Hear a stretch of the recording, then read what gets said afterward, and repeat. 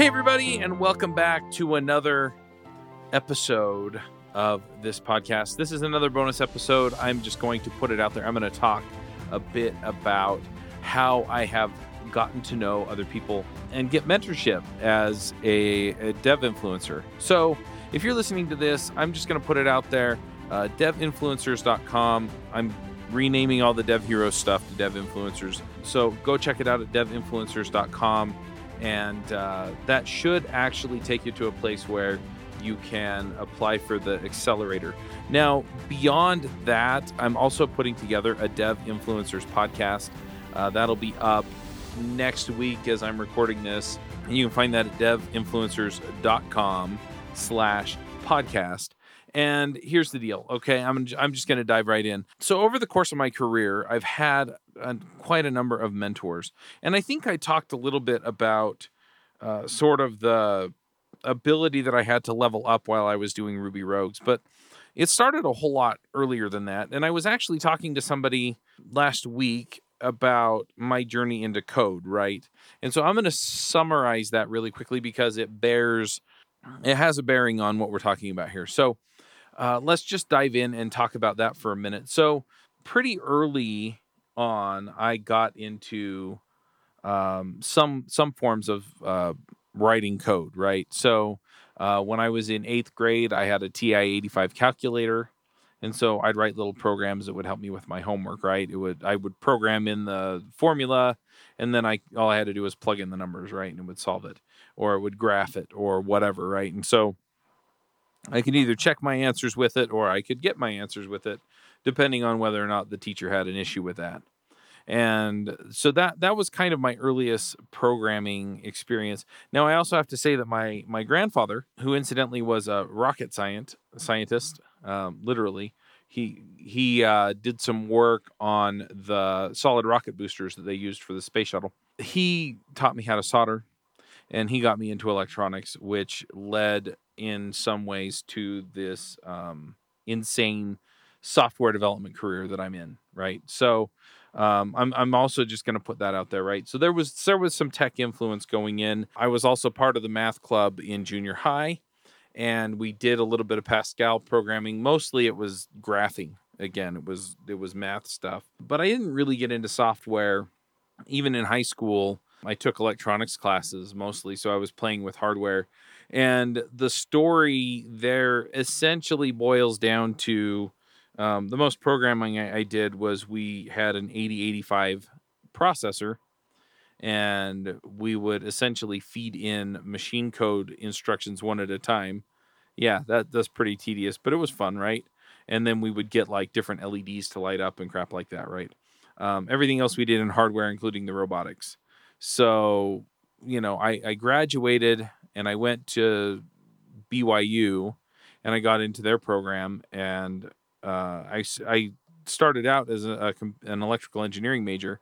After a while, I got to the point where I realized it would be less work and more enjoyable for me to be a computer engineering major. And at the same time, I was thinking, okay, well, I'll go work for an Intel or some other company, right, that does the kind of work that I think I want to do, and build my career around that. And so anyway, I got through that. I got a job working in IT, and I actually interned for 6 months for a company learning how to write patent applications, and figured out pretty fast that that was not the track I wanted to be on. I actually wanted to build stuff, right? But at the same time, my coding classes, we were mostly building, toy apps. I think the most interesting one was the AI class, where we actually built AI tanks into a simulator that, we would go fight the other tank teams in our group. But it was pretty rudimentary compared to what machine learning and stuff does today. So that gives you a background. Before I graduated, I got a job at a company called Mozy, and I've talked a little bit about them in my podcast journey, right? And so when I got hired on, I was hired on as tech support. I was proficient enough with Windows and stuff to help people troubleshoot their stuff over the phone, right? And so I could actually do that. I could help people, via email as well. And we got into that. And anyway, I got into code because we needed some software that would help us manage our workload, right? Because there were two of us, we were overwhelmed, it was way too much work, and that's when I realized the code was fun and useful, right? So, kind of, jump ahead a little bit there, but worked on that system for quite a while. Incidentally, the code name for I did not name the system, but the code name for that system was Frat Girl. I didn't name it, but I worked on it. Anyway, true story. So, the first code that I wrote that anybody worked that used to get work done was called Frat Girl. So, I think there was another system in the company called Frat Boy, and it was just internal culture and an inside joke. But anyway, you kind of get the point. So, I don't remember if it was Tom or somebody else that named it Frat Girl. Anyway, so we I get working on that, get into podcasting. And what was really, really interesting was that when I got started in podcasting, and you can go listen to how Chuck got into podcasting and how you can too, episode, which was a couple weeks ago. But my first interview was with Greg Pollock. And I've talked a bit about that. The thing that was interesting though was that as I started to move into that space, I realized after like the third or fourth time doing it that every time I emailed somebody and said, "Do you want to be on my podcast?" the answer was always, "Well, yeah." Right. And so, my third episode was with James Edward Gray, and I'd seen him speak at a conference, and so I got him on the show, and he had built the CSV library in Ruby. And so I just started asking him questions about the CSV library. And I figured out pretty fast that I could interview these folks about what they worked on, but I could also interview them about the things I wanted to learn. And that's when things got really, really interesting, right? So I had Rails core team members on the show. I think the one that stands out to me the most, and I don't even know where this guy's at now. I don't think he's on the Rails core team anymore. But there was a guy named Pratik that was on the Rails core team, and he had worked on some part of Rails that I was having trouble understanding. And so I remember I emailed him and said, "Hey, and at the time I was trying to get any member of the Rails core team I could on the show called Rails Coach." And so I'd had a few other people from the Rails core team. I think most of them have moved on at this point. But I reached out to him and I was like, "Hey, do you want to come on the show?" And he's like, "Sure." And he's got this British accent, and he's all the way across the ocean. And so we had to find a time that worked for him, that was in the morning for me, that was in the afternoon for him. And I think he was contracting with Basecamp at the time, or 37 Signals is what they were called then. And so I get him on the call and we start chatting. And so we kind of build this rapport, right? And so we're chatting about Rails and chatting about what he's working on and chatting about what he's learning and things like that on the show, right? And then I start asking him these questions about the stuff that he built in Rails. And I think it was routes, or I can't even remember. I could probably go find it because I think the podcast episode is still up. But yeah, we just chatted, right? And so I started asking him all my questions and I got them all answered. And it was really cool. I'm just sitting there going, I'm getting free coaching, freaking free coaching, right? And the reason that it worked out was because I didn't have a huge audience. I had a few hundred people listening to me at the time, but a few hundred people was enough. And to be honest, that was enough influence to get his attention, right? And I had other members of the core team, right? And granted, this was a little bit early, and so usually now you can make the case, depending on how far up the food chain they are, and really what I think makes the difference is how often they get invited to come on something like a podcast or to speak at a conference, right? So if they're in high demand, some people are harder to get than others, right? Other folks I know will just say yes, right? So some of the bigger folks, like in the business space, there are a few people that are savvy enough to realize that the more influence or the more exposure they get, the better, right? It helps them sell their products, it helps them sell their books, it helps them reach more people, and so they'll go on anything, right? And so it's never a bad thing to reach out to a big name influencer that you want to get on the show and ask them, right? Because if they say no, they're going to say no, and then they're going to forget, right? And so then what happens is you come back 3 to 6 months later, they're not going to remember they told you no. And so you can make a better argument, right? And so that's one of the tricks is, you just follow up. But, right, so you make the better argument. Hey, we've got 2,000 people that listen every week, and we had so-and-so on, and we'd like to put your name next to their name kind of thing, right? And yeah, it makes a difference. It makes it easier to get them on. But what's interesting is that over the years, I've been able to be mentored by a lot of these folks. I mean, lately it's funny because I had this experience and I wasn't really aiming for it per se, but it kind of came out of an opportunity that came my way, right?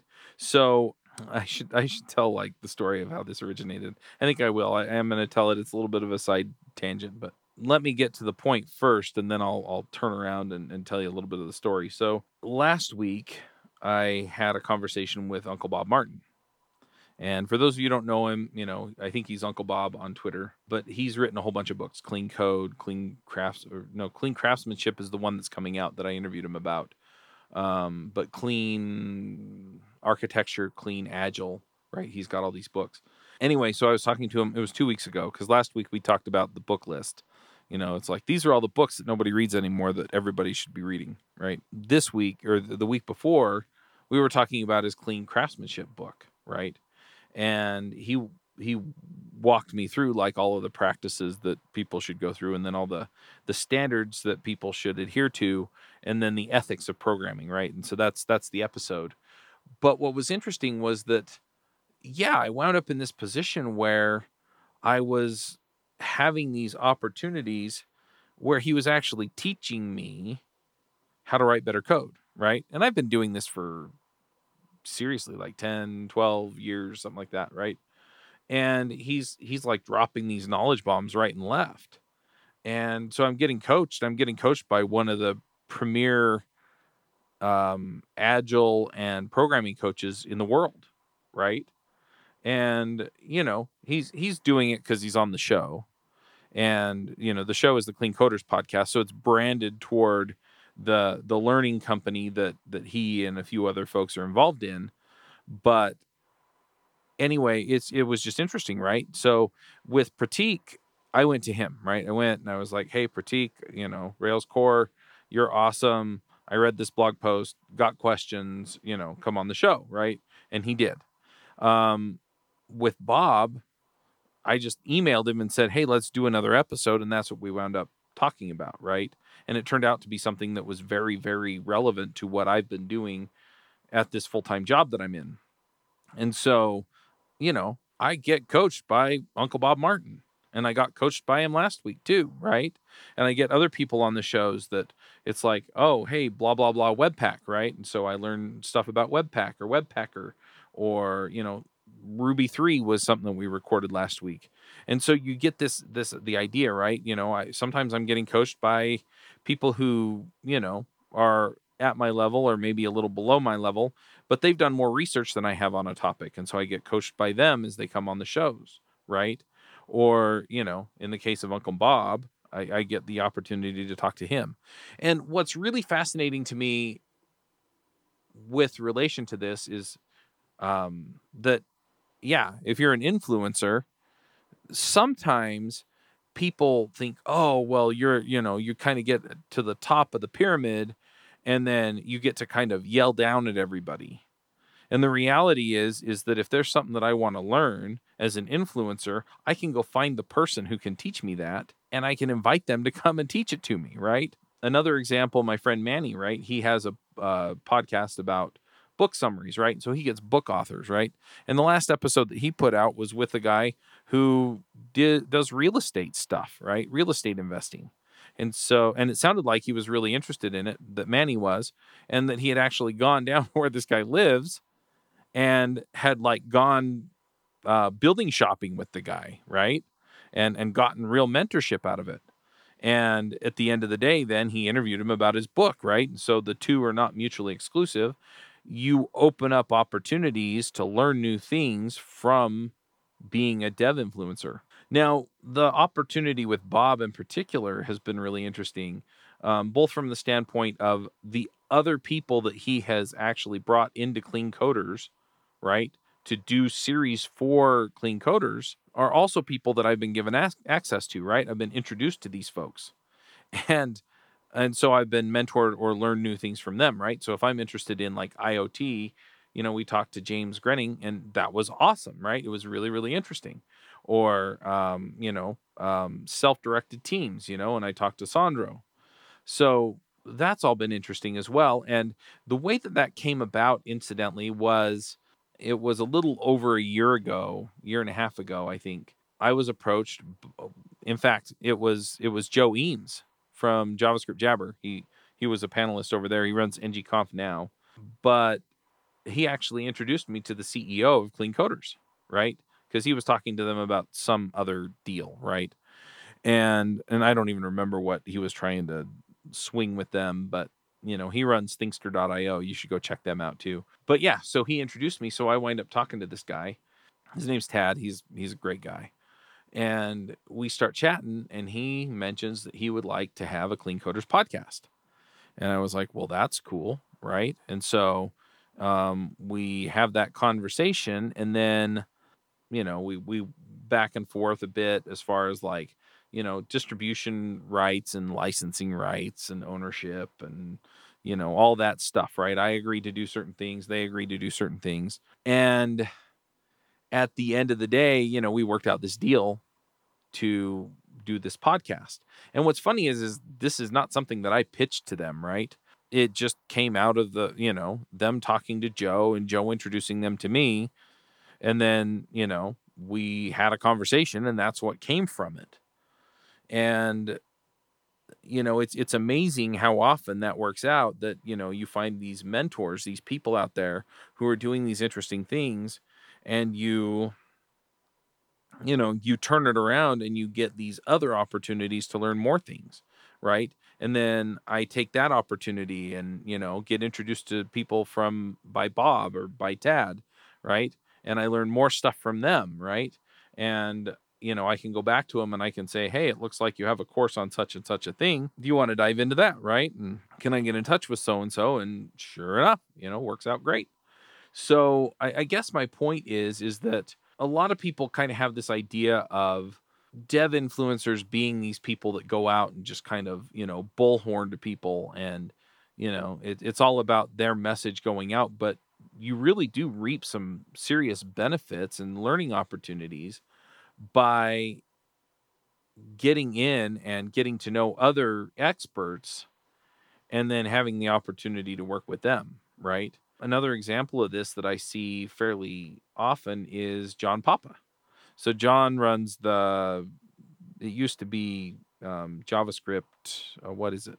Anyway, it's the WebRush podcast now. And, they would get people on and they would talk them through how they had built something or done something, right? And, John is a developer evangelist at Microsoft, or at least he was last time I talked to him. It's been a few months. So, it's an opportunity for him to get the word out about Microsoft stuff, but it's also an opportunity for him to pick up new things that he can go out and learn and then teach on his blog, right? And so as he does that, then he expands his influence, but he also is learning these new technologies that he can apply to whatever it is that he's working on, be it a course for Pluralsight or something else, right? And so you get the idea, right? That having influence or being an influencer isn't just about the amount of content that you generate or the number of people that you impact, but a lot of times it's an opportunity for you to open some doors and keep learning, right? It's an opportunity for you to shortcut some of the process, right? Where I can go directly to the person who wrote the library or wrote the part of the library in the case of Pratik, right? And I can get specific direct help understanding it, whereas somebody else had to go do the work of actually, you know, going through the code and synthesizing the code and experimenting with the code, and maybe they missed something in the code. And so, I get secondhand or indirect knowledge. And so anyway, I'm telling this mostly because, it's been interesting over the years to have the opportunities to get mentorship. And yeah, some of the mentorship was longer term, right? So usually those are the co-hosts that I have on the shows, right? Um, and, another example was when I was freelance, right? Initially, it was Evan, and it's been so long. Eric, Evan, and Jeff were, we started the freelancer show, and they were my co-hosts on that show, right? And I was new to freelancing. I had been freelance for a grand total of like a year when we started that show, and they had helped me out beforehand, right? But they mentored me through a whole bunch of stuff. And then as time went on, we had Reuven join us, and I got to benefit from his experience. And then we had other people join in, and it changed my perspective on freelancing, right? And so I started doing some things differently and started billing per week like Curtis McHale, or doing project-based bids, a la Jonathan Stark. And I got more focused on my customer and things like that. And so all of these things kind of played together again to get me the kind of mentorship I needed to be able to succeed in business, right? And it goes on and on and on and on. So if you are looking for opportunities to continue to learn as a developer and continue to move up in not just influence, but in your career, then being an influencer makes a big difference. Now, how do you do that, right? I mean, that's the rest of the conversation is, okay, how do you do that? Like, what are the steps? What are the things that you need to do? And I have a dev influencer outline that I use in the accelerator, and I basically walk you through the process of identifying the people that you want to build influence with, right? So sometimes it's a development community or people that use a particular technology. Other times it's people who would be good customers for whatever it is you're going to put out, be it a SaaS or courses or things like that. Um, right. And so you identify them, and then you get their attention by understanding what they want and then providing them with a podcast. And the reason that I've chosen podcasting, I have people ask, well, what about YouTube? What about blogging? So here are the trade-offs, right? So blogs, the problem is that the way you get traction on a blog is you either get somebody with influence to share it on a regular basis, right? So people keep coming back. I just don't see people subscribing to blogs via RSS anymore, right? So the only way that people keep coming back is if they're deliberate about somehow bookmarking your content and then going back to it over and over and over again, right? Whereas a podcast, when you subscribe, it shows up every week, right? You ready or not, here it is, right? And so it shows up in your feed like this did, right? The other way that I see people building influence is through YouTube, right? And the problem with YouTube is that it's kind of like the problem with the blogs, where you have to have people sharing it, because SEO is essentially what you wind up doing for both blogs and for YouTube, right? So you play the algorithm game, you get noticed, right? Hopefully you get people to link. You can get people to subscribe to you on YouTube, but they have to keep going back to YouTube to get your content, right? And so that's the rub there, is that they may subscribe, and then if they don't get back on YouTube, then you've lost them. Okay. With podcasts, it's a little bit different. Podcasts operate, so blogs and YouTube. The other thing that I'm talking about here is when you're doing SEO, you're doing SEO, yes, for your entire channel or website, but mostly for your individual videos or blog posts. Okay.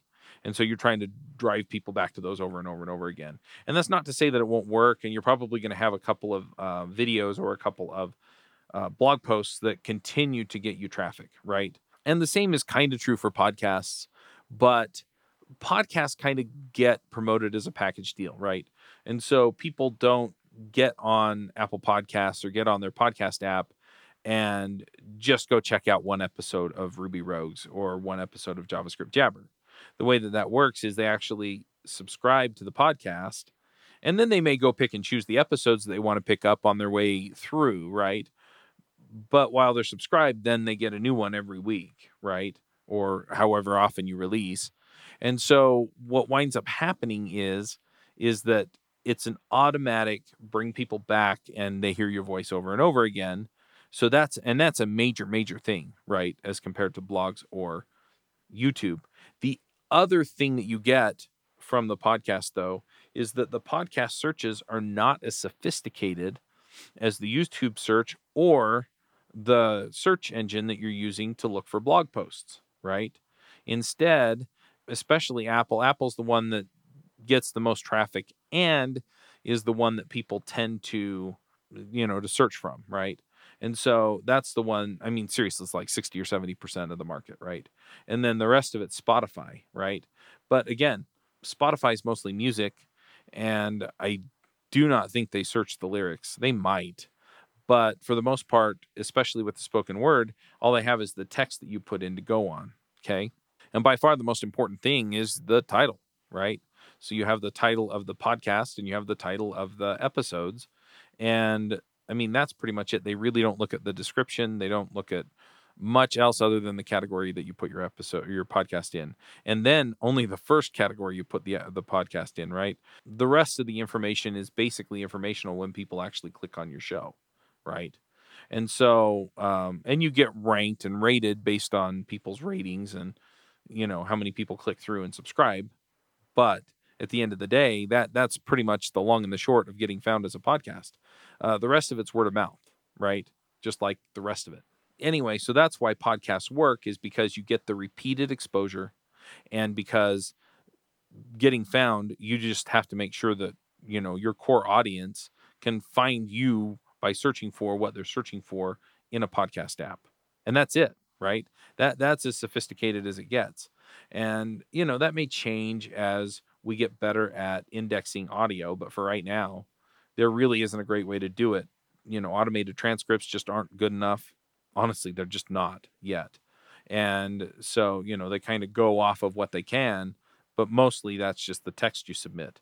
Also, the keyword field, if you submit to iTunes, it's misleading because they don't actually search by keywords either. So at the end of the day, what winds up happening is you name your show, I'm for Ruby developers, right? Ruby Rose. I'm for JavaScript developers, JavaScript Jabber. And, you give it a little bit of a tagline, and that's how you get found.